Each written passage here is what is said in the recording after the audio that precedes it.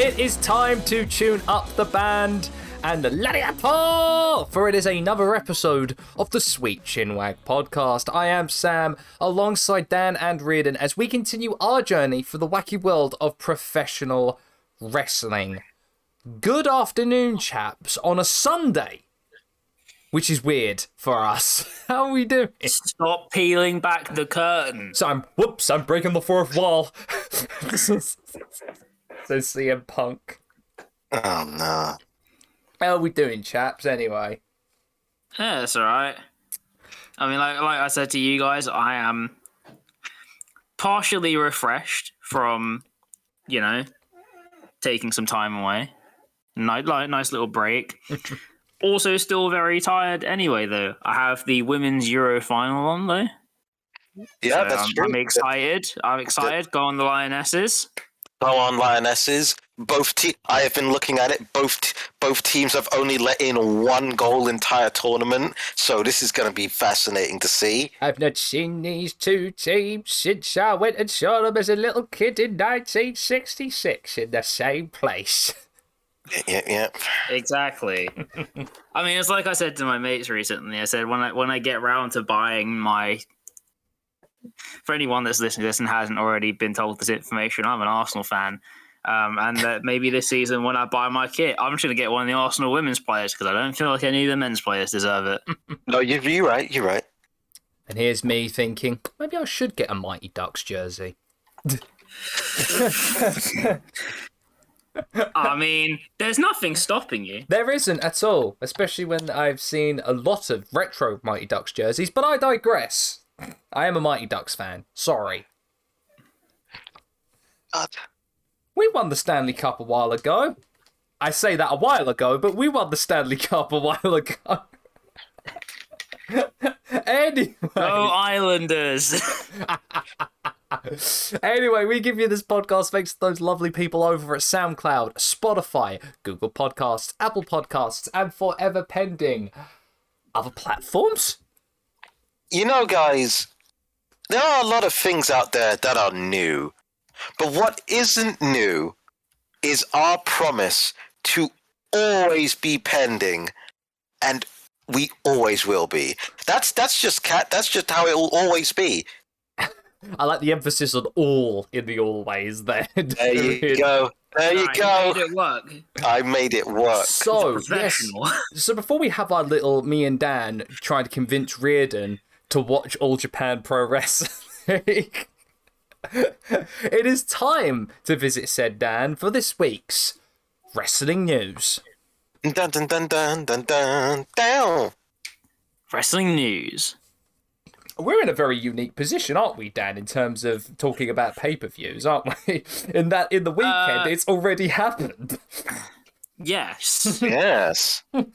So, forgive us for seeming a little bit surprised by all of this. Yes. I am just going to quickly, before we go over to SummerSlam, of which I'm going to clarify, I haven't actually watched. I've watched a couple bits of highlights from it. Because, again, I've been away for most of the week, and I don't think my partner would take too kindly to me just spending the entire time we're away watching wrestling. Fair. Depends. I mean, look, right. That's the logic I was working off. So just quickly, I do want to talk about the announced New Japan Pro Wrestling and Stardom partnership title. So to clarify, it's not replacing the red belt. Mm-hmm. It's not replacing any Stardom belts. It is just a Stardom title which will be defended primarily on New Japan promoted events. And US, and apparently not only Japanese shows, and US events as well. And also New Japan US. So it's kind of weird to make sense of for a lot of people, but it's just a title owned by Stardom that's also promoted by New Japan. New Japan don't all of a sudden have a women's division or anything. It's just that we will see women's matches promoted by Stardom on New Japan shows. Look, we're not gonna suddenly see Minoru Suzuki slapping women. Look, he did that several years ago with Asuka, so he's all right in that. To be fair, saying that, All Japan probably would have been like, you know what? For charity, stick it on one of our events. Yeah. But that's like All Japan circa like 2007. It's a very different beast. But no. But I mean, like, it hopefully opens the door Exactly. for stuff like getting more Joshi wrestlers into the to like US indie promoted events, because like New Japan wrestlers and New Japan US have done stuff for like West Coast Pro. I think it's PW Revolver. Mm-hmm. And a couple of other of like the big indies. I think some have been over in I think it was Garden State. Yeah. Not too long ago. So I mean, hopefully that's a sign. And if it is, really, really cool. I like it. I feel that this is the this title was definitely a gateway for a casual audience to get into Joshi, specifically Stardom, of course. But if this is your gateway into get into Joshi, I'd say now's the better time. Now's the better time to do it with such a stacked card in both Stardom and TJPW, and both companies have been getting their stars a lot of exposure in AEW TV as well. So yeah, it seems like the perfect time to do it. I understand the logic behind it in regards to the parent company of both New Japan and Stardom to do an IWGP women's belt. Yeah. Hopefully, the woman who wins it first ends up wearing a red scarf like Inoki and starts slapping everybody. Is the slapping mandatory? Is that what it is? Yes. Okay. Because remember, Inoki, it's Inoki. The I in IWGP stands for Inoki, Riordan. So I think the first rule of anyone who wins an Inoki belt is slap someone. I mean, like... Just like he did with that Spider-Man. It's what he'd want. Exactly. And it's wants. It's really cool to see. And as I said, more people getting more opportunities to get into Joshi is absolutely fine by my books, because I'm sure my friends have had enough of me trying to educate them on it. Yeah.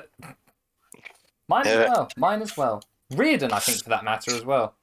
I mean, it's literally my job, so I'll just vibe with it. See, the difference between lots of those between lots of other people I've tried to do that with and with Riordan is that I feel like Joshi appeals to Riordan in a specific way. Yes, I mean if our last episode was anything to go by, with the Alundra Blaze Born-Nakano match. What can I say? I am a man of simple pleasures. Yes. and this is the thing. Anyway, let's go to SummerSlam, of which what I've heard is that by most metrics it was a good event. I have seen some people say that they think it is the best WWE premium live event of this year. It's genuinely surprising. To take a quote from Eric Bischoff I saw the other day, and I stand true to what he says by this. For this new regime to come about, I reckon it's going to take 60 to 90 days before we see any credible positive change in WWE. And I actually agree with Eric on that one. With this, I think this is the best starting point, honestly. I watched this and was just thoroughly impressed. Everything was cohesive. Everything had a point to it. The matches flowed really well. There wasn't one that ever outstayed its welcome. And even the silly bollocks in the main event, which we'll get to, was kind of justified, if you ask me. Yeah.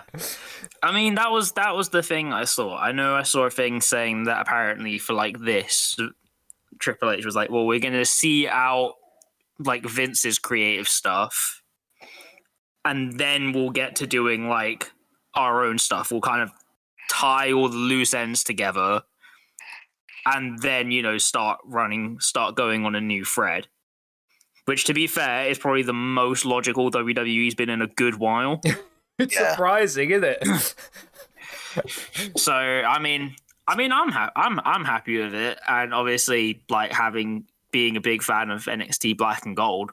Yeah, You know, like I have to feel like surely anything which approaches towards that point or that kind of level can only really be a good thing, right? Absolutely. Matt, to get on with the matches, we opened up with the Raw Women's Championship, which I think was a very solid, strong start to go for. Yeah. It's what a difference a fucking year makes, isn't it? Jesus. Yep. Yeah. I tell you, this was the drizzling shits last year, but now this is a bloody good match. It's amazing what changing owners and creatives can do. It's amazing what you can do when you actually dedicate time to an idea. Becky and Bianca just work so well together. They just do. I love what they can make, and this match was no different. Really solid match from the pair of them. Some big spots as well from Bianca as well, pulling them out. She retains the Raw Women's Championship, but it's what happened afterwards, I think, that's got everyone talking. Bayley's back to a thunderous applause. Love to see it, but Bayley's back, joined by Dakota Kai and Io Shirai, now renamed Io Sky. Because remember, Americans can't say Japanese names. Of which I'm gonna say, right? Personally, it feels like a microaggression, which is a strange statement given the fact that I'm not Japanese. Yeah, but the name kind of feels like a microaggression, but also it's not as egregious as previous ones, so I almost don't mind it. Yeah, I almost don't mind it, but nah. Shirai, come on, guys. It's no Yoshitatsu. Let's just be thankful for that. Hey, I won't have people besmirch the good name of Yoshitatsu. Only Yoshitatsu does that. There we go. I'm just like, guys, it's 2 syllables. We can run with that. Come on. But it surprised the heck out of me, mostly because one of them was released from the fucking company. Yeah. Well, this is the thing, though, right? Because this is the kind of thing that people were saying about expecting to see happen. Because obviously there are going to be people who did not have their faith in Vince, but obviously seeing Triple H come back would probably be, well invested in returning. And I'm glad to see it, because Dakota's one of those very incredibly talented people on the roster that deserved it. So, oh hell yeah, absolutely! So happy to see her back, and with a group as strong as that trio, I'm excited to see what they do. Cover all the bases you could have wanted. Exactly, gentlemen. I'm going to surprise you by saying something with this next sentence. Logan Paul's not bad a wrestler, is he? I refuse. All right. If I say, from what I saw, which was like mostly highlights, he doesn't seem bad. He's got timing. He's got incredibly good timing. Like he isn't a bad wrestler. But and now hear me out on this. Okay. It is so funny seeing people go, "Oh man, I really like oh wow, Logan Paul's really, really good." When I tell you that when watching the highlights from that match, that's straight up PWG shit. Oh no, Logan Paul was pulling off so much shit from PWG. He's straight up doing PWG wrestling, and it's so funny seeing people go seeing those people go, "Oh man, Logan Paul's not a bad wrestler," and then that same thing of I know if this was just some indie wrestler, people would despise this. Yes. Exactly. It's I will great. say he's got a damn good frog splash on him, because he was able to jump off the top turnbuckle onto the announce table with Miz on there. So he doesn't have a bad frog splash on him at all. I would dare not say it's as good as Montez Ford's, but it's good. That man used to be a competitive gymnast. That's just unfair. Yeah. Honestly, I have to say though, like in terms of stuff that he could turn into like signature spots and whatever, I think there's some really good stuff there. I think they've got some stuff to work with. I still hate the man, but no. Like, he's a good wrestler. Does not mean that I like the Paul brothers in any way, shape, or form. I still despise him, but like, you know, not in bad. terms of the insidious part of YouTube, they are the despicable ones, if you ask me, and I will stand by that. Well, his brother especially, but I still like. Regrettably, you're a good wrestler. Regrettably, I regret it with all of my That's heart. all right. One thing I will we're say, wrestling fans. We're used to that. Exactly. I will say this though. I love Tommaso Ciampa purely for one thing he did during this match. When the ref called him to remove him from ringside, Ciampa just grabbed a chair, sat down, and said, "I ain't leaving." No one's ever done that before. He's just like, "Fuck off! I'm not leaving." No. Oh, well, I guess I'm done unless I call security. No, AJ Styles came out from the crowd and beat up Ciampa, ran him out. So the next match, we had the Mysterios versus the Judgment Day in a no DQ tag match. Again, I always love seeing Ray and Dominic. There's some kind of like really heartwarming thing watching father and son tag together. Yeah, there absolutely is. I'm just waiting for that father and son Hell in a Cell match. Just waiting for it. For the true... People are there, and maybe now with Triple H is in charge, I could be maybe slightly inclined to see that feud happen, but also I'm just like... I get the feeling it could be the absolute worst thing WWE has ever created. No. Yeah. I mean someone else versus the Mysterios, very specifically, because either we get to see Rey Mysterio react to his small boy getting bloodied, or we see Dominic react to his father, a small boy, getting bloodied. Whilst wearing an "I'm Your Puppy" shirt as well. They'd absolutely whoever the heels are in that match, they'd make them do like just Eddie Guerrero spots. I want the Miz in an "I'm Your Puppy" just covered in blood, holding a kendo stick. That'd be hype. Also, this is a small tidbit, but I really dislike the Judgment Day. Just call yourselves Judgment Day. Yes. I agree. It's very annoying.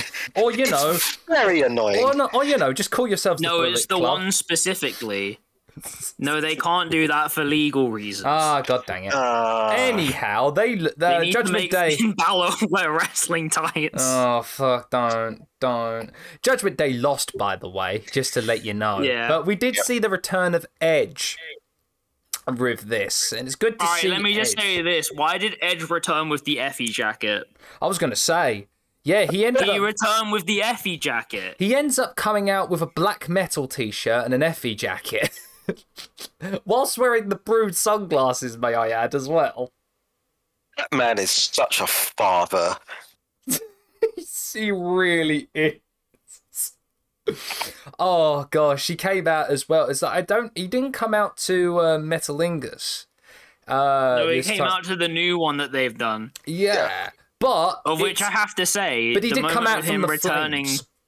Yeah, I know, but the moment of him returning and hearing the "You Think You Know Me" would be infinitely better than the one that happened. Exactly. And I know that could potentially be seen as having like bias to the past that I enjoyed, but also like I think it just would work. Come on, Metalingus is the most fucking hype entrance song you could ever have.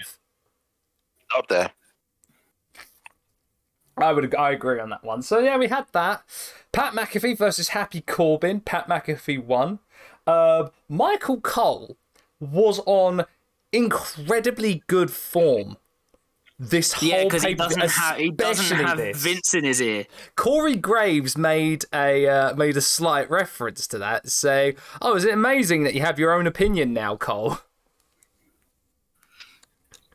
Very bold of Corey Graves to make that statement. I was gonna say. Because I'll be here and say, just in general, man, Corey Graves as a commentator is like good lord. He was good before he got to the main roster. I'm just saying. And then, like I said, Michael Cole not having Vince telling him to plug the network like 13 times a segment.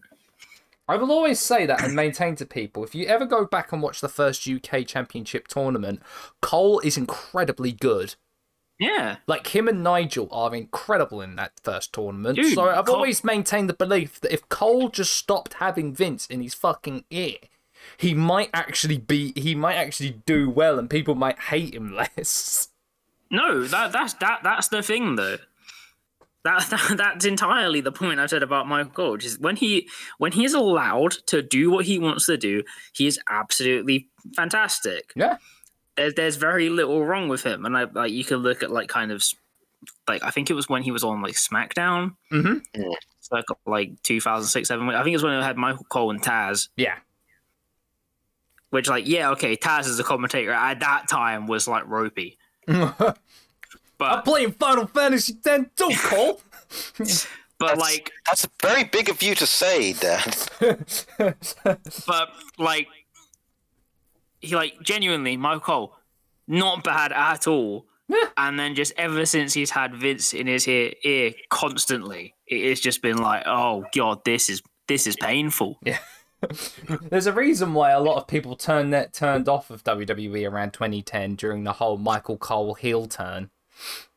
Oh yeah, did you also like Pat McAfee's? It can't be a Panama Sunrise, but it has to be like a Panama Sunrise. It's a Panama code. It's a code Panama. Oh, sunset. Code There sunset. Bam. Why didn't you just call it that, Dan? Come on, man. You're slipping. It was a sunset flip powerbomb. There you go. Oh man, the Usos versus the Street Profits for the undisputed tag titles. Jeff Jarrett as guest referee. Hell yes. Cultured. This wasn't a bad tag match from the pair of them. I think if anything, it was more to set up a potential thing happening. Street Profits lost this opportunity, and we saw Montez Ford sort of staring off, doing the 1,000-yard stare. Staring off into the distance, contemplating his future. Now, of course, this has gone to the conclusion that, Angelo Dawkins must be getting Marty Jannetti'd, and I can't, for the love of me, I can't stand that term. I hate it when people do it when tags split up. It's just that Angelo Dawkins, I think, if anything, over the past month, is starting to prove that, no, I'm not fucking Marty Jannetty at all. If I say that I think Angelo Dawkins could go on like a D-Lo mid-card run. Yes. Yes, absolutely. Like we know Montez Ford is probably going to like the upper echelons. Mm-hmm. Yes. But Angelo Dawkins as like just a solid mid-card worker is like a strong level. You are looking at the real deal now. I really do want that. I think he could straight up have just like a solid mid-card run. Yeah, like they're the outcast of wrestling. They really are. But there is absolutely like negative 10 shame in being big boy.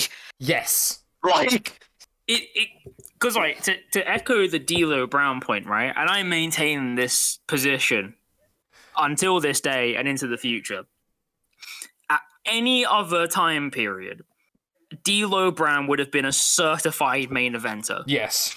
It's just that he happened to come at a time where there were so many infinitely better people than him, right?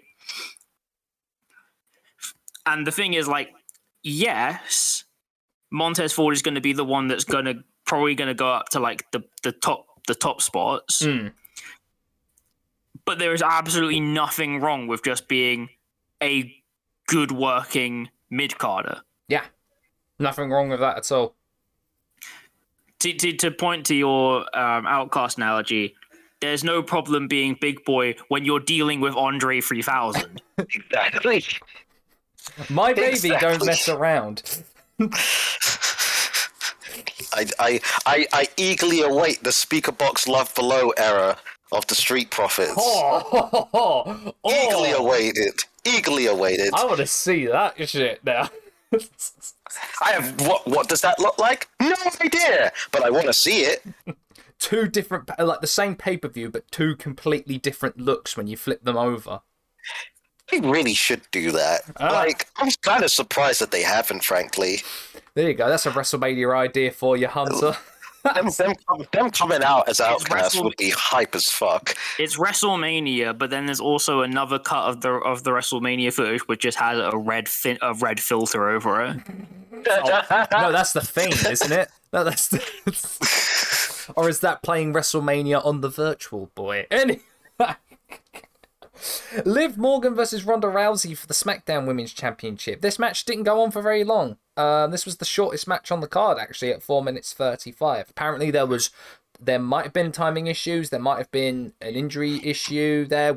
I don't know the definite things about that. But was the issue called Ronda Rousey by any chance? Well, Ronda did turn heel in this one. Surprisingly, even though I thought for the longest time she was already heel when she returned, but I digress. Yes. Yeah, same. Yes. Face Ronda Rousey in wrestling. Liv Morgan told no, I shouldn't make that joke. I was just about to make an awful joke, and I shouldn't have done. I'm not gonna do it. Just don't do it. It's not worth it. Just put a beep in before that, and then everyone will think you made the joke. I should have gone beep. Vaccines. And Liv Morgan retained the title. Best decision in the world, if you ask me. Yeah, pretty much. I mean, again, kind of organic, natural baby face. I don't know why they're positioning Ronda as a face against Liv Morgan, but pop off, I guess. It's never going to work, was it? And we get to the main event. Roman Reigns versus Brock Lesnar. Last man standing match for the undisputed Universal Championship. Brock Lesnar came out in a tractor. He drove. That's it. That's the end.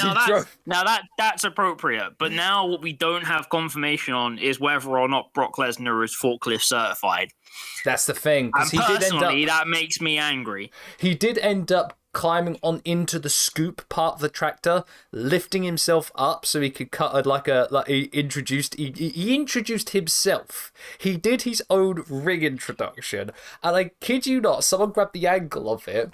Brock throws the microphone to Roman, no hesitation, no flinching from Roman. He just catches the fucking thing. Roman caught the fucking mic. As Brock, I tell you, Roman Reigns, goated. There you go. No flinching. As Dino on Twitter said, the Black Dynamite theme should have played as soon as Roman caught that microphone. But Brock dives off of the scoop onto Roman, and we begin. Not much really to say about this. It's your typical last man standing match, only for a few things. Brock F5 Paul Heyman into the announcer's table. Just that long-term storyline, baby. Usos kept constantly interfering during the match, both of them receiving F5s. Action spills outside. Both Roman and Brock are laid out. Who should enter? Fucking Theory with his Money in the Bank briefcase. Yeah. He didn't have time to cash it in, though, because Brock was like, fuck your chicken strips, and F5 Theory. Before he could be entered in the match. We had Roman putting the broken announcer's table on top of Brock to get the 10 and the win. He retains the undisputed Universal Championship. Not much of a surprise, really, that was going to be the case. Yes, Roman Brock's greatest weakness, plywood. Exactly. Breakable plywood in an airbag. But so, yeah, I mean, that's how we wrap up SummerSlam 2022. As I said, it was easy to follow, which is the nice welcome change. Everything made sense, and it looked like they put effort into it. Whereas, the week everything prior would have been going through the channel of one senile old man who keeps forgetting things, which we found out recently in a news story. The man suffers from memory issues. Yeah, that was the thing about her, allegedly why over the last 2 years, that just the same matches just kept getting booked constantly. It's nuts. Of which I have to say, I feel like at a point you have to question it, right? Like, surely you have to be there and go, oh, we're doing this again? Yeah, it's crazy. And here's the thing, chaps. This isn't even the biggest event we're getting in Nashville or in Tennessee. Because tonight, Jim Crockett Promotions presents Ric Flair's last match. Jeff Jarrett this is the warm-up act for Jeff. He's only in SummerSlam, but he's going to be in Ric Flair's last match as Jarrett and Jay Lethal go up against Flair and Andrade El Idolo. Let me just say, right? This entire thing is just the biggest mistake, but also if I'm ever asked to support a student with understanding English literature, right, and they want an example of the word hubris, yeah, this is going to be my example from now on. That's. I was gonna say something, but you pretty much have it down. Every time I see this, I'm like, this shouldn't exist. There's no way. There's like, I will. What can I eat? What can I eat? We're basically just gonna watch an Andrade versus Jay Lethal match, and then occasionally two old men are gonna come in and slap each other. Like, you know what the problem is, though? Well, actually, no, it's not even a problem. The thing is, Jeff Jarrett's still probably going to be the one that steals the show.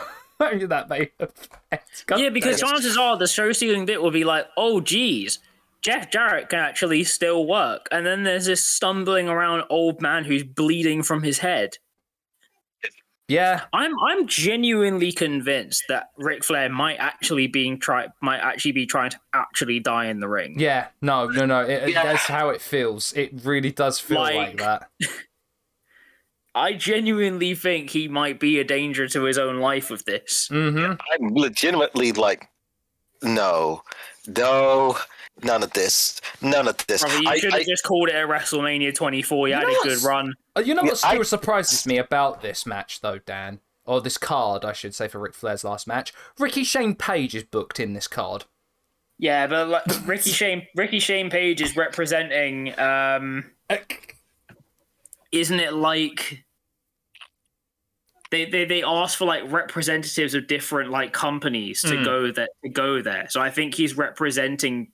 I think weirdly Ricky Shane Page is actually representing Progress there. Of course he is. Of course. Fucking damn it. I think that's what he's there for part of it. He's like representing Team Progress. Or something weird like that. Something tells me Triple H is going to be on this card in the audience somewhere. I guarantee there's probably going to be at least a a video package from Triple H during this. I'm sure there'll be video packages from loads of random people. They're probably gonna, and for all I know, they're probably gonna get like a video package from fucking Migos. Oh my god, that's actually that's actually because of the Ric Flair song. He actually would. And Migos absolutely would. And just stuff like that. It's going to be... Look, there's going to be one of two things when this episode goes out. All right? We will either laugh at the fact that we have a stumbling, fumbling, bumbling Ric Flair in his very last match and just feeling sorry for him. Or we're going to be talking about a Ric Flair tribute. It's going to be one of them. Yeah, it will be either why did he do that or how the hell did he do that, and there's no in between. It's so needless. It's just needless. This is so needless, but at the same time, I am morbidly curious. I did not need there to be a trilogy of Ric Flair retirement matches. And we all thought Terry Funk was bad. Terry Funk is bad, terrible.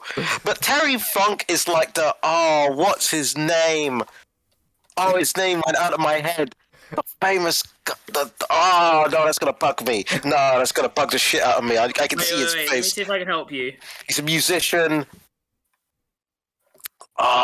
Famous musician, like old as balls, like does country. I could see his face. Willie Nelson. Willie Nelson. Yes. That's the guy. Yeah. That's the guy.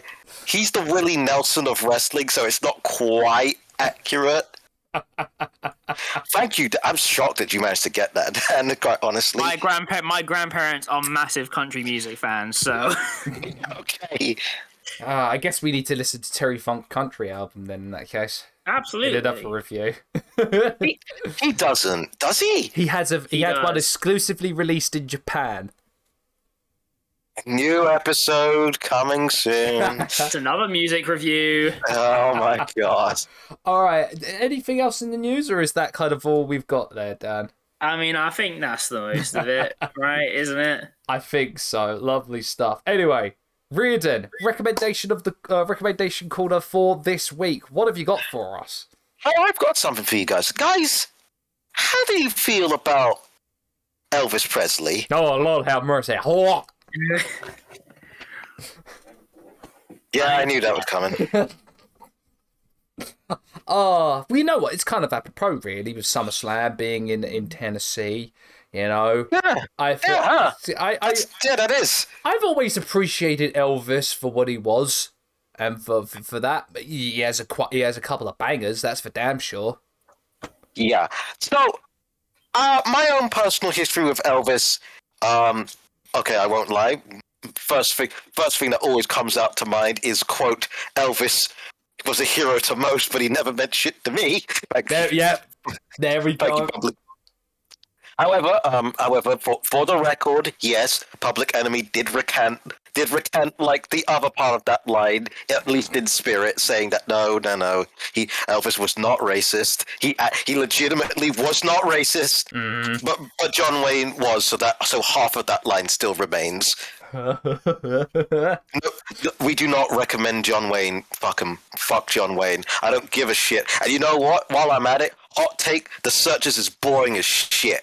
Hot take. I don't care. I mean, you're not wrong. Boring as shit. John Ford did much better movies. Anyway. My recommendation is Baz Luhrmann's crazy ass biopic Elvis, which is actually, honestly, probably it might be in my top 10 of movies I've seen this year. Nice. I really like it, like a lot. As someone who knows of Elvis but never listened to much apart from what my dad said and played me.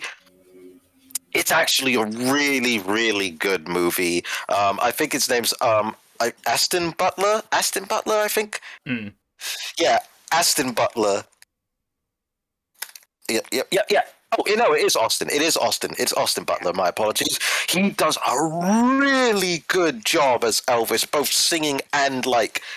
The hard thing about Elvis is like doing anything as Elvis is not to do like a bad Vegas impersonation, but he actually does like a really good like him as a person, like as a character. It's really good. The weak link is actually Tom Hanks with the single most. Yeah, I know, right? With the most bizarre accent I've ever heard Tom Hanks ever do. And he did Forrest Gump. Yeah. It's we got a new top spot, lads, of bizarre Tom Hanks like accents. I don't like. There are two things that will like. I will caveat with like you're either gonna love or hate with this movie. One is Tom Hanks. I won't lie.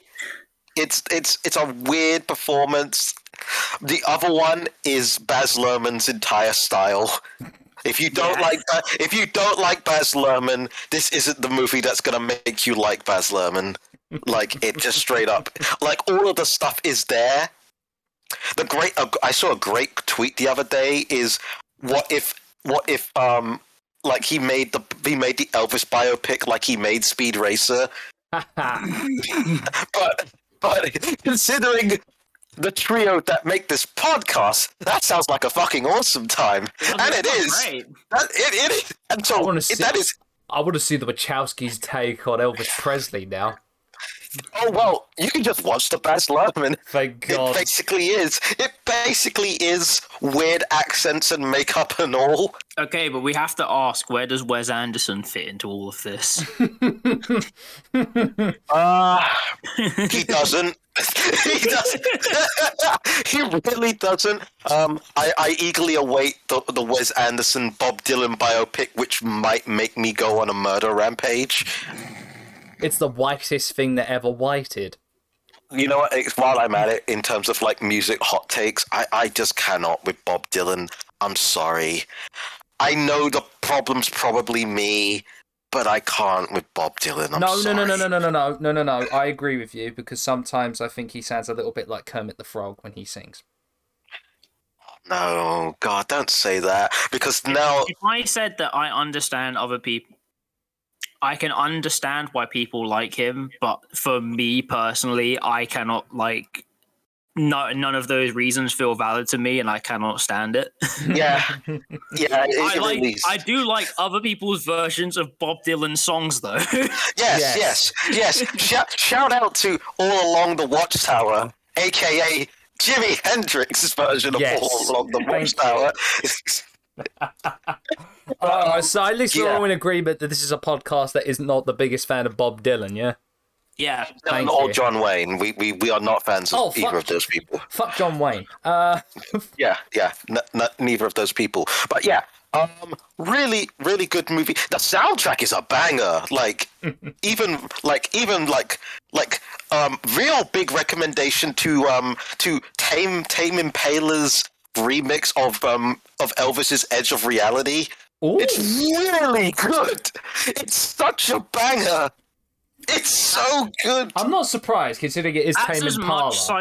Okay, let me just say this. That is as much psychological distance to me as the concept of the Wiggles cover of Tame Impala. Fruit salad. Listen, yummy. I'm just going to put this in our Discord chat for you guys to listen to afterwards. Yes. It's only two minutes 43, but it's a hell of a 2 minutes 43. It's so good. I'm looking forward to this. So good. Those are my two. Those are my two recommendations. If you don't want to listen, if you don't want to watch the Elvis movie, listen to Tame Impala's remix of Edge of Reality from the Elvis movie. It's so good. And also another quick side note. The person they got for the Little Richard cameo is sheer by panic. It's unbelievable. Like that is a man who understood the fucking assignment and just kind of made me sweat through my shirt a little bit. See, it always makes me laugh. When Little Richard comes up, I can't help but think of Mark Mero when they gave him the gimmick of Little Richard and called him Johnny B. Bad, despite the fact that's a Chuck Berry song. Yes. Again, you're addressing a very specific point there. Yeah. But that is my recommendation. Lovely stuff. All right, Dan, are you prepared? I mean, I think so. Riordan, are you ready to be info dumped? Always. For it is our guide to All Japan Pro Wrestling. Oh, this one I'm really hyped to do. Just kind of go over just like a little bit of stuff, and then I'm just gonna dump you with who you should watch and what matches should you kind of keep an eye out for on your explorations. Alright, before we get to that though, a little brief history on All Japan Pro Wrestling. Let's take you back to the late 60s. The one company and one man on top. Legend himself, Ricky Dozan, who I feel definitely deserves an episode on his own. A Korean-Japanese wrestler who actually fled North Korea to become a sumo wrestler, and then through the advent of American wrestling coming into Japan, became a pro wrestler himself and set up his own promotion, the Japan Pro Wrestling Alliance, or JWA for short. In the late 60s and 70s, two of Rikidozan's greatest students become the biggest names in JWA. Antonio Inoki and Shohei Giant Baba. These two are the most popular Japanese sportsmen in their country, and they're drawing massive numbers and massive attendance numbers at the gates. But when Rikidozan unfortunately passes away in 1972, friction comes crawling its way towards Baba and Inoki in terms of the future of JWA. Both of them have different mindsets into the style of wrestling that they like. As we all know, Antonio Inoki was very much into wrestling being a legitimate combat sport and wanted to present it as such. Giant Baba, through the influence of not only Rikidozan, but through the influence of American wrestling by the guys such as Vern Gagne, Nick Bockwinkel, Carl Gotch, all the classic American wrestlers, he wanted to introduce that sort of style of professional wrestling to Japan, with a little element of strong style in there thrown for good measure. So from that, in October 1972, JWA dissolves and two companies spring out from its dissolution. New Japan Pro Wrestling, run by Antonio Inoki, and All Japan Pro Wrestling, run by Giant Baba and the Momota brothers, Mitsuo and Yoshihiro, the sons of Rikidozan, funnily enough. I'm sorry, that's the most stereotypical Japanese thing I've heard in a while. Yes. Just really, we're doing the classic two tribes of now, like a clan has now split into two warring factions. Yes. Really? Oh, exactly. Oh no, it's this, and it is so cliched when you go into the history of All Japan and New Japan. Time is such a fucking flat circle. Good God. Oh, so in 1972, of course, the roster when All Japan started consisted of Baba, the Momota brothers, Akio Sato, Samson Kutsawada, Matoshi Akuma, and Masahiro Koma. Can I tell you my first piece of thing that messed with my head when I got into learning about AJPW? Yeah. Which was learning Giant Baba's first name because it felt wrong. Yeah, I know. Because I don't know why. Him. It just felt wrong. Second piece, Giant Baba played baseball, and it feels weird knowing that fact after having watched him wrestle. Yes. Well, it's weird in general that the Japanese love baseball so much. It's weird in general. I mean, America post-war. Yeah, I know, but still. So to bolster All Japan's start, they were under the membership of the National Wrestling Alliance, and through that membership, they managed to bring in a lot more American wrestlers. Starting out, actually, to help bolster the first few match cards All Japan ran, included wrestlers such as Bruno Sammartino, Dominic DiNucci, Classy Freddy Blassie, The Destroyer, and the Funk Brothers, Tori Senior and Terry. Fucking yes! Fun fact. Giant Baba wrestled Bruno Sammartino for the WWF World Heavyweight title in Madison Square Garden. Yeah. There's no as far as I'm aware, there's no surviving footage, but it is a thing that is known to have happened. Yeah. And so through that, they bolstered on and ended up cultivating huge numbers, actually, equaling, of course, to New Japan and Inoki's promotion. Of course, during this time, Inoki would go on not only to have a fledgling career as the booker promoter of New Japan, but took it to mainstream attention when he ended up having a hybrid boxing wrestling match against Muhammad Ali. Yes. Muhammad Ali Something during the the weird ass parts of his career. But the thing is, though, even amongst all of this, the weird parts of Muhammad Ali's career, I don't even lay a single bit of blame on Muhammad Ali. I blame it all on Antonio Inoki. Really? Because Antonio Inoki gives me the vibe of one of those guys where he would find out where Muhammad Ali lived and then turn up at his house and offer to have a sparring match with him. Only true. On the other hand, so was Muhammad Ali. Yeah, I was gonna say both of them are like a match made in heaven. Yeah, like I was gonna say both of them are as bad as each other. A match made in hell. I don't know how to describe it, but I just get the feeling that at this point in time, Antonio Inoki was just like, nah, I've got a fucking vision right now. I am on a mission sent by God. This needs to happen. He's always been like that, though.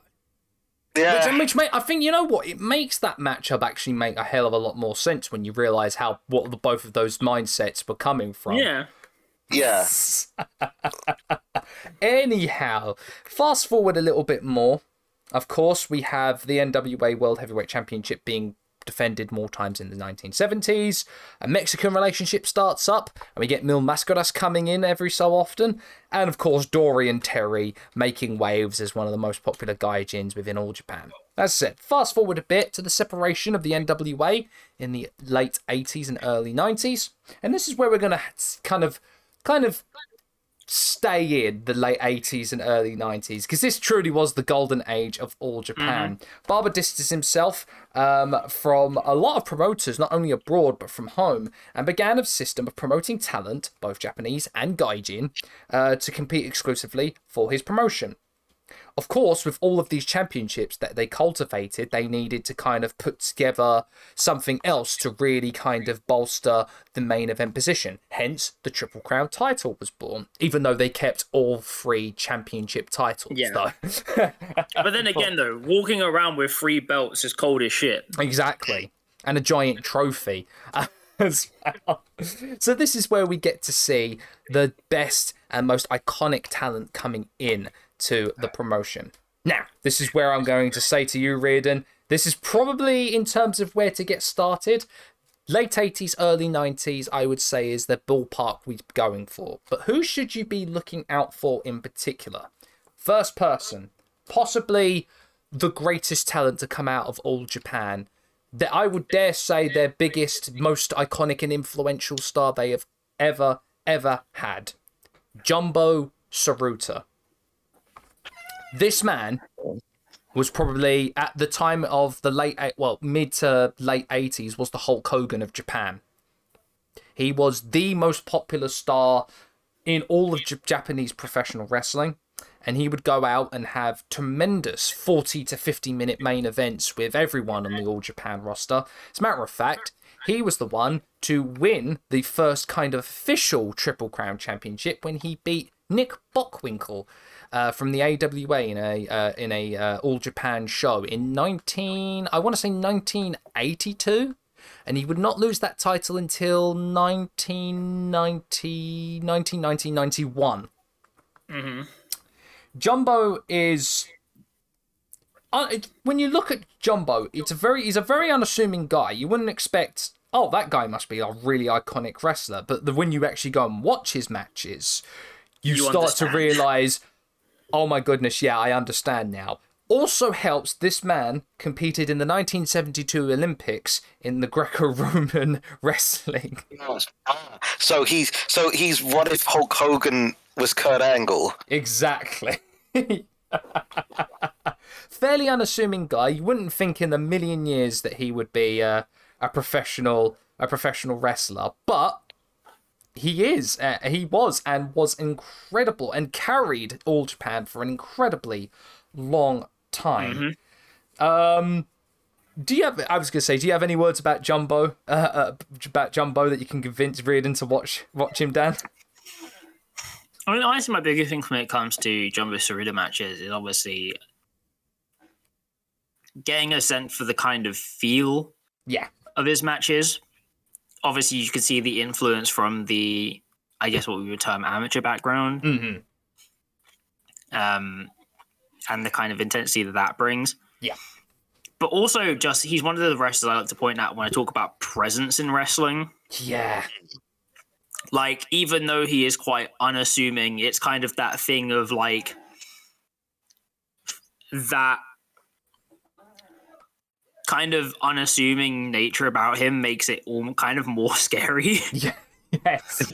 Because he's all, if you watch press conferences and like pre-match interviews, he's all smiles and seems very jolly and friendly. As soon as he enters that ring, he is kneeing your head off. I will also say as well, it does help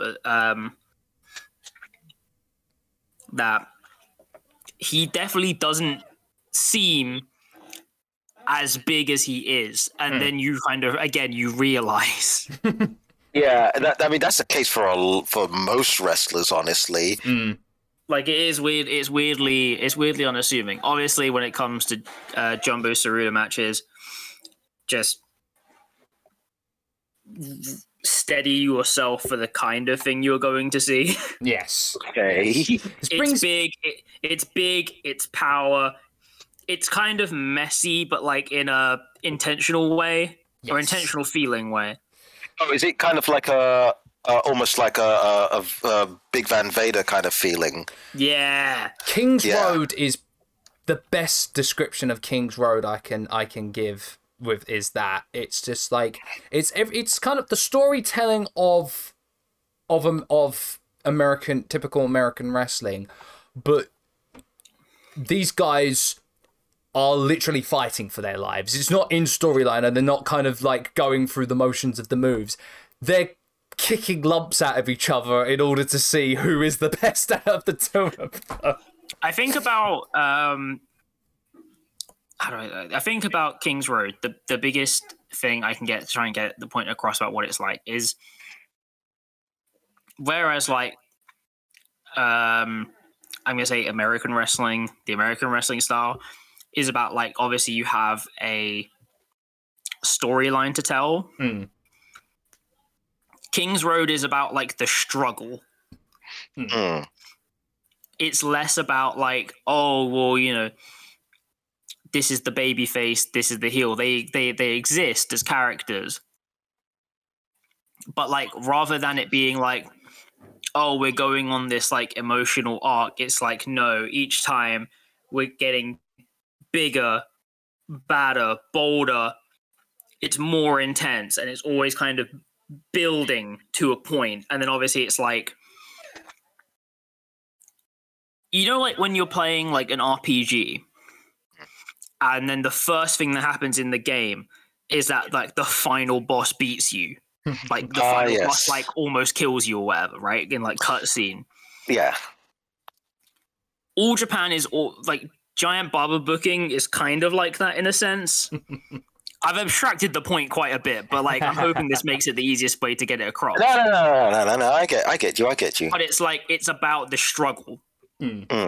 It's about the fight. It's about the like finding your limit and then beating it and going past it. It's pure, condensed, unadulterated fighting spirit is what it is, what kind of like the King's Road is. Like, how can we take this further? How can we make it seem more violent, more realistic, more desperate? And then obviously you get into the realms of people doing like, you know, the top guys doing like neck bumps like constantly. Yes. Yep, which oh god. It's even for me being a massive fan of King's Road, it's still incredibly hard to watch. But actually, real quick, has that sort of stuff just been part and parcel for it since day dot, or is that like a relatively new development? Honestly, day dot. Honestly, it wasn't really until it really didn't become a lot more common until we get to Jumbo's time there. And the next person I'm going to recommend to you, Genichiro Tenryu. Oh, I don't know how to describe Tenryu as a person. But Tenryu is like the superstar that kind of doesn't always get recognized. Yes. So so he's a bit of an unsung hero, is he? I would say he's the unsung hero of like Japanese wrestling for sure. But the problem that Tenryu had was that because he felt like he wasn't being noticed every other year, he just appeared with like a new venture would like probably die and collapse within a year. I mean, there's a reason why he was called the Revolution, because he definitely was a breath of fresh air to Japanese wrestling at that time, and everyone was kind of, in a sense, almost trained to be copies of Inoki and Baba. And here comes Tenryu with a much more very fast-paced, agile, and frenetic style. He ended up really bringing out the best in a lot of people, but as Dan said, he didn't really stay in companies for very long. He was booked during his time in AJPW to be kind of the person to have the torch passed after Jumbo was going to go to Tenryu, but of course he didn't stay at AJPW for very long, and that's when he went off to form his own company. Which I still love to this day. He called it WAR, War, Wrestling and Romance. Beautiful.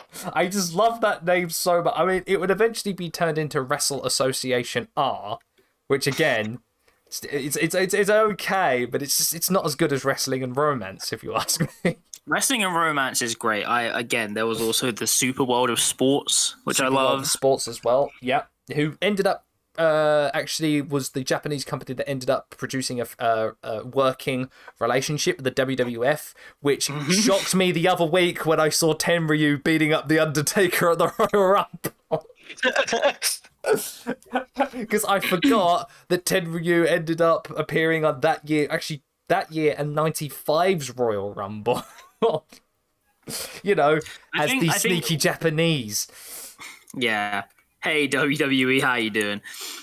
I think the thing about Tenryu that obviously was part of his greatness, but also part of his kind of downfall within his time, was that he was doing stuff differently to other people. Yeah. I think a bit of that comes from a little bit of that American influence. Mm-hmm. I don't think it's as like intense a thing, but like with Tenryu earlier on in his career, he spent some time in the US. I think it was about 6 years. Yeah. And then came back and started getting into like the program with Saruda in 83 or 84. 84? I want to say we'll go with 84. So obviously he picked up a different bit of a style, a different aspect to his working that obviously made him quite distinct. But obviously his legacy within the All Japan kind of canon, if you will, is kind of impacted by that thing of like him just like occasionally just being like, I'm off, I've got a new company to run, and then like that dying, starting another one, and then like coming back like 4 years later. Seems to have a bit of wanderlust, that guy. Just a tiny bit, I'd say. A tiny bit. All right. Before I get to the five guys I want to talk about, I'm gonna recommend you to go watch a few gaijin wrestlers, the foreign wrestlers in All Japan. Let us start with Stan Hansen, possibly the most convincing cowboy gimmick in all of professional wrestling, if you ask me. Because I'm fairly sure he was an actual cowboy at some point. Yeah, the tobacco chewing, bull rope swinging. I mean, that was the thing. He scared a Japanese audience by not actually going through the entrance part, but going through the crowd, taking his bull rope with a cowbell on it and just swinging at people. Important point about Stan Hansen. Without his glasses, he was legally blind. Yes, so he didn't wear glasses. Oh my god. So, the infamous thing about the Stan Hansen lariat, which is it looks like it's stiff as hell. The answer is it was, because in his own words, I just kind of threw my arm and hoped that they were where they were supposed to be. I think one thing I heard God. was that in terms of consistency, his percentage was about 1 out of 5 actually hitting the chest. Oh my God! So yeah, if you want, I feel like it's an important thing approaching Stan Hansen matches. But when you know that he's doing most of them without being able to see out of one of his eyes. And here's the thing. I still fucking love Stan Hansen. But then here's the thing: the most of his work is absolutely fantastic. Yeah, that's the craziest You can't thing. see. What? No, come. What? How did that happen? And you know what the thing is? Who allowed him to wrestle? Even with two, This was wrestling in the 80s. Oh yeah, God! you got to remember that. Also, isn't it crazy that with 2 working eyes, JBL still can't lace up Stan Hansen's boots? There we go. Yeah. Oh dear! Oh no! Oh no! Nah, talk your talk, King. Talk your talk. He's been trying to make a whole career of being Stan Hansen. Let's be honest. Oh, Bruiser Brody is another person I want to give a lot of love and who you should definitely recommend to watch. To go back to the Stan Hansen point, Stan Hansen is an actual redneck. Yes. JBL is a guy that owns a pickup truck and listens to modern pop country. No, that's right. No, that's right. Yeah. He listens to, what is it, Mason Dixon line? Oh, I've got no idea. I just know it sounds like trash. Fight me, people who listen to modern pop country. So no, Bruiser Brody's another great example of an incredibly talented gaijin. Gone way too soon, if you ask me, but his influence knows no bounds. Again, very much an erratic kind of dude, would walk out, start throwing chairs and throwing people and fans around. Was famous for just having a chair, regardless of whether it was a DQ or no DQ match. Like long frazzled hair, great big bushy beard on him, would wear kind of like fur-lined boots and a fur-lined jacket, and just bled guts with him, and most of the time when he was paired up with Abdullah the Butcher. A recipe for disaster. Exactly. Yep. Now that you mentioned him, Vader.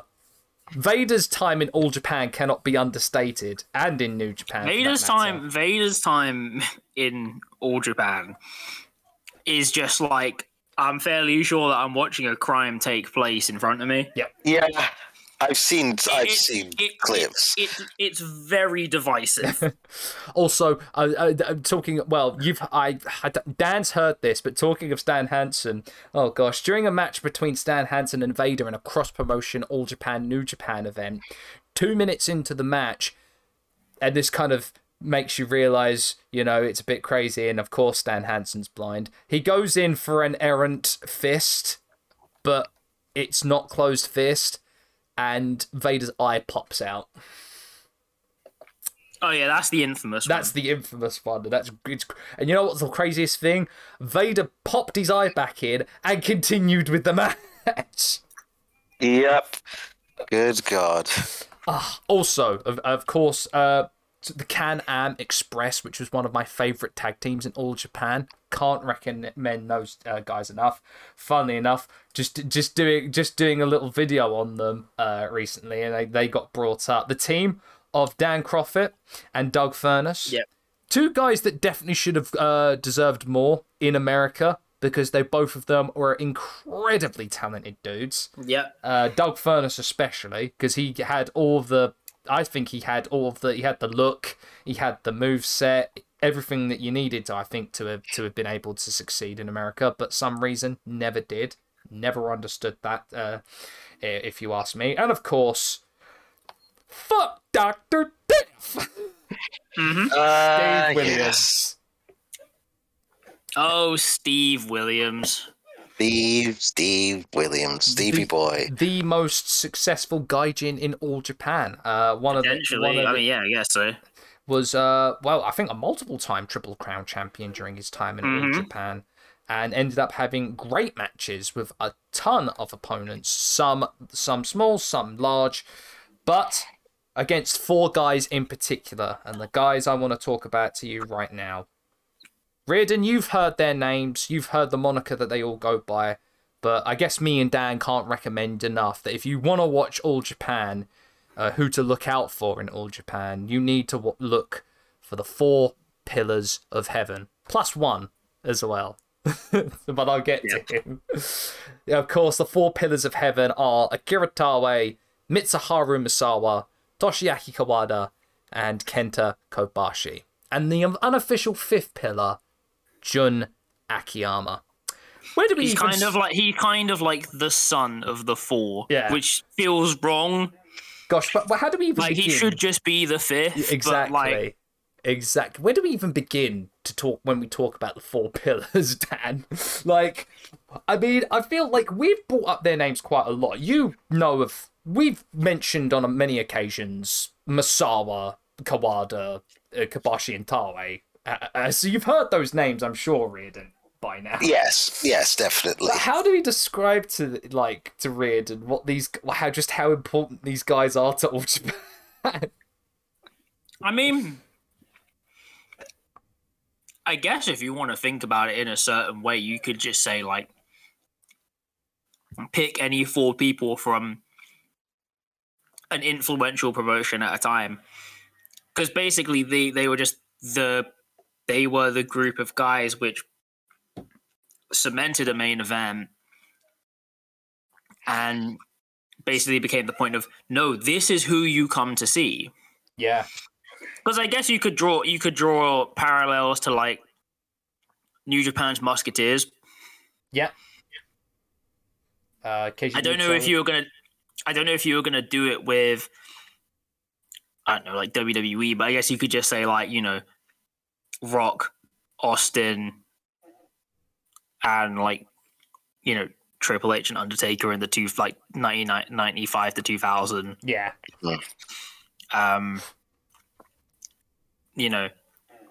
Hogan, Andre, Savage, in the 80s. But it's just be they were the focus. The 4 of them, they were the ones you went to go and see. So, and the ones that kind of solidified the legacy, if you will, of the King's Road style. Absolutely. They and all of them had such different wrestling styles as well. We had Misawa was a technically based guy, but given an excursion to Mexico, and when he adopted the Tiger Mask gimmick and became Tiger Mask 2, he decided to incorporate a lot more elements of high flying. There's actually a quote from Misawa that says, "I didn't mind taking the gimmick, it was just that Sayama, the original guy, used so many kicks and I don't know how to throw a kick." Of course, he ends up... Again, it seems like the thing you kind of think about before you go ahead, but I just assume that they were just yeah, it'll be fine. Masaru and Kawada are actually high school friends, and it was through them two that they decided they wanted to become wrestlers. They both came up together, went up into the All Japan dojo together, and ended up tagging a lot as well. And of course, they would end up becoming fierce, bitter enemies several years down the line. Kawada is a very hard-hitting guy with a lot of emphasis on just hard-hitting You kicks. want me to talk about Toshiaki Kawada? Oh, he kicks your fucking head off and then some.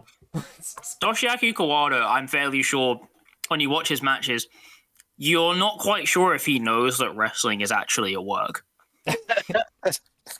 and when I say that about most people, it's slightly tongue-in-cheek. But with Kawada, it feels very real. Yes. And when I say that, I mean that he doesn't realize the fact that wrestling is, in fact, the work.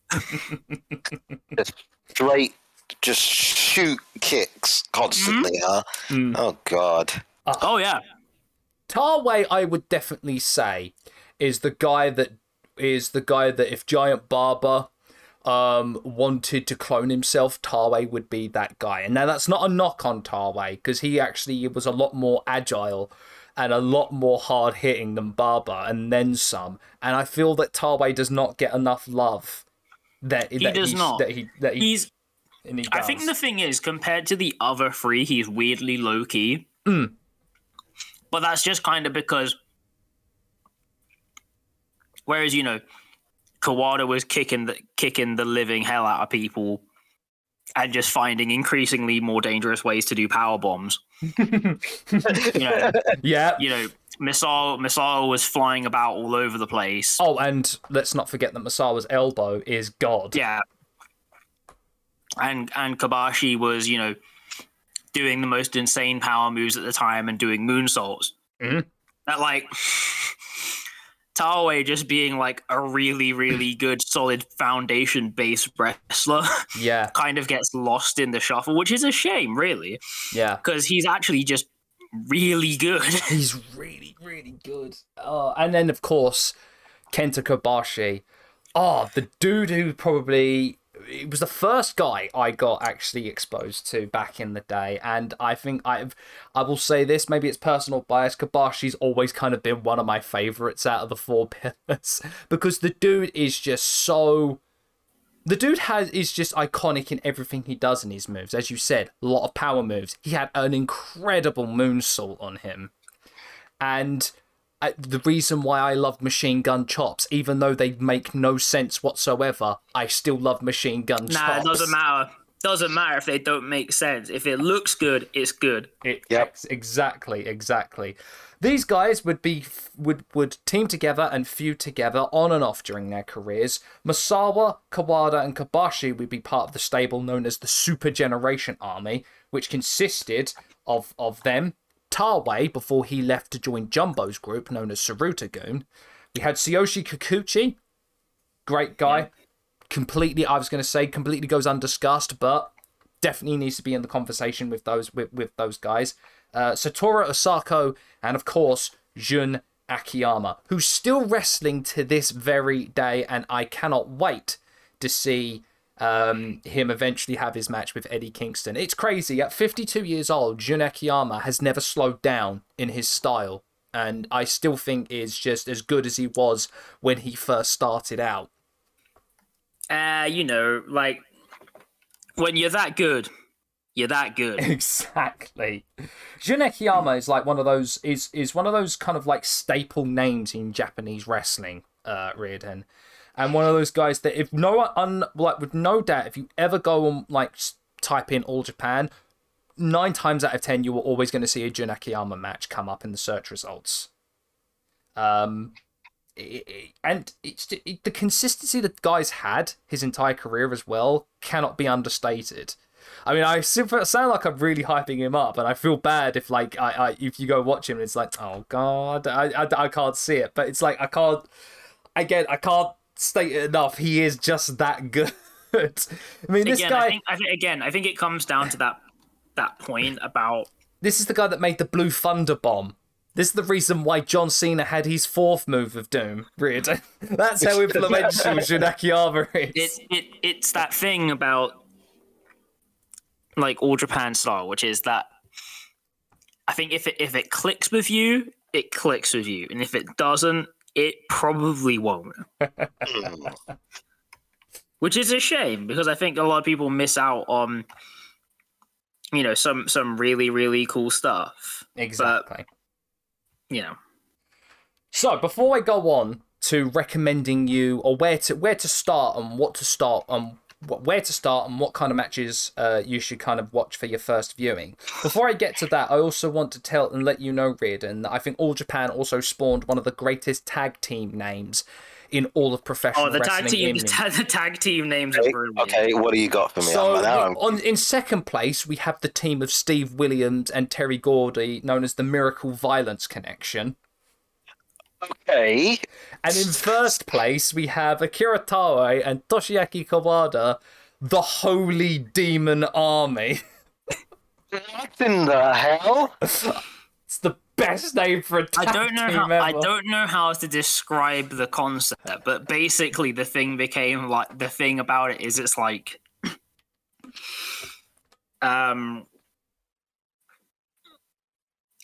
just Again, I don't know how to describe it. I feel like in terms of kind of like how it kind of all got started, basically, Tawe and Kawada got kind of sick and tired of beating the holy shit out of each other, so they thought, why don't we combine and beat the holy shit out of other people? Genius. No notes. Again, you know what? Is this my time to talk about just giant bubble booking? Yes, Absolutely. please talk about giant bubble. Please enlighten me. Booking. Giant bubble booking is basically just booking based off pure vibes. Yes. There is obviously more to it ultimately, but one of the key points is pre-planned stories don't really exist. Okay. Things just cut. Basically, it was built upon this thing of like the crowd should decide kind of what happens. So if people like seeing two people, let's give them more of that. Yes. Okay. They like seeing two people against each other. Let's give them more of that. If last time they got to a certain point and people were interested, let's take it further. Each time, just what do people want to see, and what can we do to make that bigger? Yeah. It is just like, okay, we hear you. Let's see what you want, and we'll give it to you. Now, obviously, that doesn't always work ultimately in practice. Like, there's that time period of where, people thought, like, I think in revision now we look at it and say, like, oh, Kawada probably should have beaten Misawa. Yeah. But, like, that's kind of to the point. But it's like, oh, you like these two? Then you're about to get these two. And that was his booking when it came to when Misawa unmasked as Tiger Mask. He saw the reception that got, which was one of the biggest receptions All Japan had ever had, and he realized that he had an absolute star in the making. So why wait? He got him in the ring with Jumbo and ended up having an absolute classic of a match that ended up overnight turning Misawa from a promising main eventer to an absolute legend. So Barber It's also worth saying that his attitude inspired by splitting from the NWA, yeah, is really important to talk about, because it's part of why we talk so much about future proofing in wrestling. Yeah, because he was there and went, well, we're not going to have as many people coming from outside, so we're going to have to make sure we're prepared. And just set up like 10 different people just to become like straight up just like future main eventers. Mm-hmm. He knew what to do, and he knew what it would take. Yeah. He's also a case study on why being trustworthy as a promoter is in fact a good thing, but that's a separate point. That's a separate point. Now, it's not to say that he didn't have down moments, because sometimes his booking was really weird, especially with tournaments as well, like the Champion Carnival and the Real World Tag League. Was that just a result of him just working solely off audience reaction? Exactly. Like, there were so many draw matches during tournaments. It was kind of silly, really, at times. Right. Alrighty. Yeah. With that, though, Riordan, we need to know, and we need to tell you, and to anyone listening who is actually interested in All Japan, where do you start? Now, you could always start right at the beginning. You could always go to 1972 and start right there. Although nowadays finding stuff really from the beginning of All Japan is very hard to come by. You can find kind of match cards and data all on Cage Match, but trying to find images or videos of it, it's very hard and rare to come by. Do you go to the late 80s to 1982 to the start of Jumbo Tsuruta? You can, if you are really interested in knowing kind of like the start of their very first ace of All Japan. But I would recommend, if it were me and I was trying to recommend anyone to start with All Japan, I would highly and strongly recommend you start in 1989. You're right in the midst of Jumbo's time as ace of All Japan. You've got new guys coming in that would soon to be shaped to become absolute legends of the promotion. You've also got some of the best wrestling in the 80s actually coming out from All Japan as well. And everyone we've talked about as well, like the Gaijin of like Stan Hansen as well, was there right in the thick of it with Jumbo as well. So I highly recommend anyone wants to start with 1989 and go I would start from 1989 to 2000. That is your ballpark of the golden age of All Japan. Yeah, that's like your that's like your kind of real center. I know for me, in terms of being able to find footage, it generally gets easier once you pass 1992. Yes. So that's generally where I've had the most success, like 1992 onwards, and then kind of by like 2001, you're okay for most of the stuff. And honest to goodness, and I'm not saying this because I'm working with him, but if you really want to have a much more concise and more informative kind of look into All Japan, I seriously cannot recommend Walking the King's Road by Joseph Montesilio enough. Do we technically work with him? Yes, but it's a good resource. Okay. Listen. The shameless plug. Shameless. It's absolute shameless plug there, but I can't recommend it enough. I mean, it's part of the reason why Joseph's become so successful, and he's become such good friends with Eddie Kingston is because of Walking the King's Road. As Eddie tweeted one time, "Can I just implore you to make nothing but Walking the King's Road videos, Joseph?" Now that's a cosign. Exactly.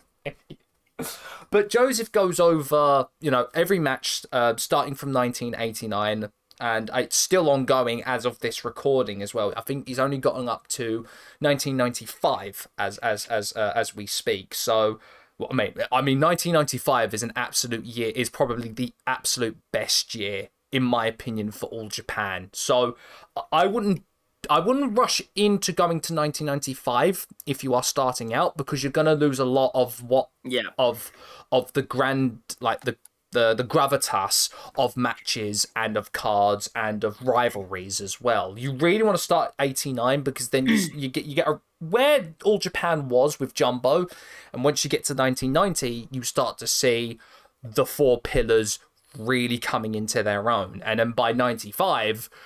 They are the only thing that's on All Japan. And that's not a bad thing, unlike WWF. It's not a bad thing, all things considered. Again, when there's the whole key point about always trying to go bigger and better, rather than I'm going to do the same match over and over because I can. Now, here's the thing. A lot of people will tell you to go watch 6-3-94, the Triple Crown title match between Misawa and Kawada. I think me and Dan, I agree with Dan. It's probably not the best thing to do to rush straight into that. It's a fantastic match. It's an iconic match. It's one of those things that you can't just like jump into. I mean, you can, but then like you won't. I kind of say it like you can watch it and you can see it, but you may not understand what makes it click for people. In the same way that, for example, like I guess I could say something like if you say like certain music subgenres. Lovely stuff. Like I could give you. Oh, I know an example I can use. So I have a friend that's a jazz musician, and he once sent me over some stuff and was like, "Hey, I think you might be interested in this." Listen to it. I was like, "I'll be honest, I don't like it. And these guys said to me like, oh, but like, you know, you're into music. I figured you'd like this kind of stuff. And I was like, nah, not really. Like it doesn't feel like it's for me.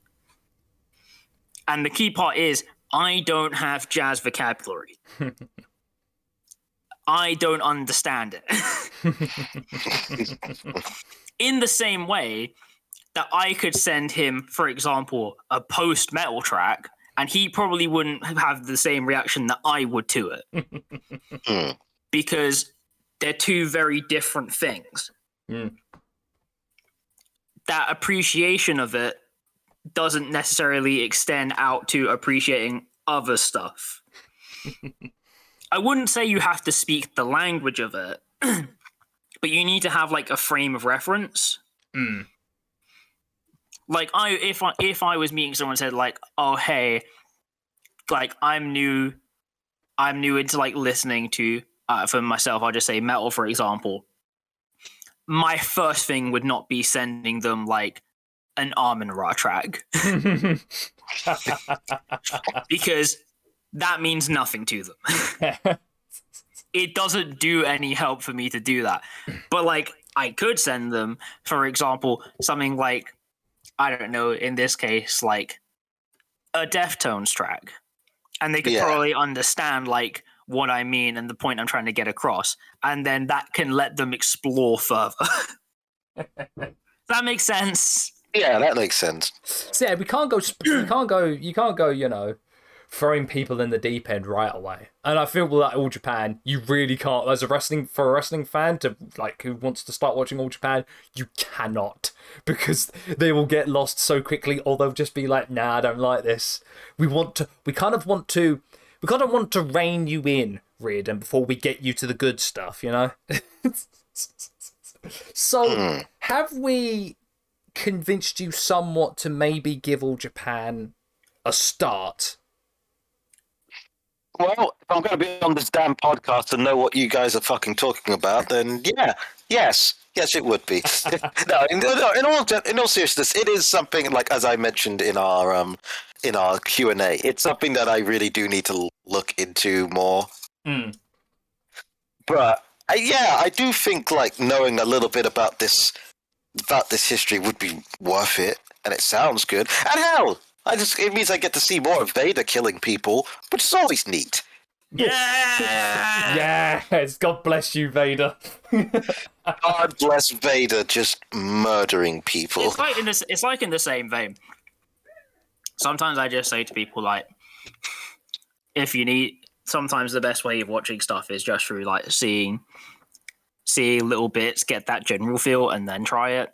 Mm-hmm. Yeah. So shout out to all the people out there that do GIFs of All Japan on Twitter. Yes, you guys are awesome. Oh yeah, shout out to you guys. I've been looking at that pure I think Poro or something like that. Pure Flow. Yeah, that's it. Yeah. Shout out to you guys doing the Lord's work, you guys. I'd say Purasu Flow and Vintage Purarisu and Cult of Bull Nakano, you're doing the Lord's work on Twitter. Purarisu Flow is how I keep up with Stardom right now. That's actually a completely unironic statement. I love it. Well, I'm glad that you said you would like to give it a go, Riordan, because this is going to segue on what we're going to do our next episode. So, we're going to do something very different, something we haven't done before. It's going to be like a review, but we're going to do it only specifically for one match. And we're going to do it with, a match from All Japan in 1989. It's going to be Jumbo Tsuruta versus Genichiro Tenryu from 1989 in All Japan. I think it was Superpower Series 1989. This is a very important match in the kind of like the lore of Japanese wrestling, and indeed for All Japan Pro Wrestling. And I'm really excited for you to kind of sit down and watch this one, Reed, and give us your thoughts. I'll give you a little bit of historical context as well, leading into this match and what it means after for All Japan. And I'll do that after you've kind of given your thoughts and feelings about this match. But yeah, that's all coming up for the next episode. So this is kind of like where we wrap up. I'm really happy that I get to talk about kind of like off the cuff about All Japan, because I'll be honest with you guys, I had very little prep. This is coming through the mind of an All Japan fan. Who needs prep when you have just pure obsession? Who needs planning when you have pure vibes? Exactly. It's the way Giant Baba would have wanted it to be. I need to find that video of someone that edited All Japan clips to the Jackass theme. Oh my god. Oh no. And it basically starts with, I'm Giant Baba, welcome to Jackass. Oh no. I'll find that. I'll find that. Hopefully Dad will retweet it on our Twitter. But someone find that for us, please. That is all coming up for the next episode, Tenryu versus Riordan. But until then, I've been Sam. This has been Dan and Riordan, and you've been listening to the Sweet Chinwag podcast. We'll see you as always on the next one. Bye, everybody. Bye. See ya.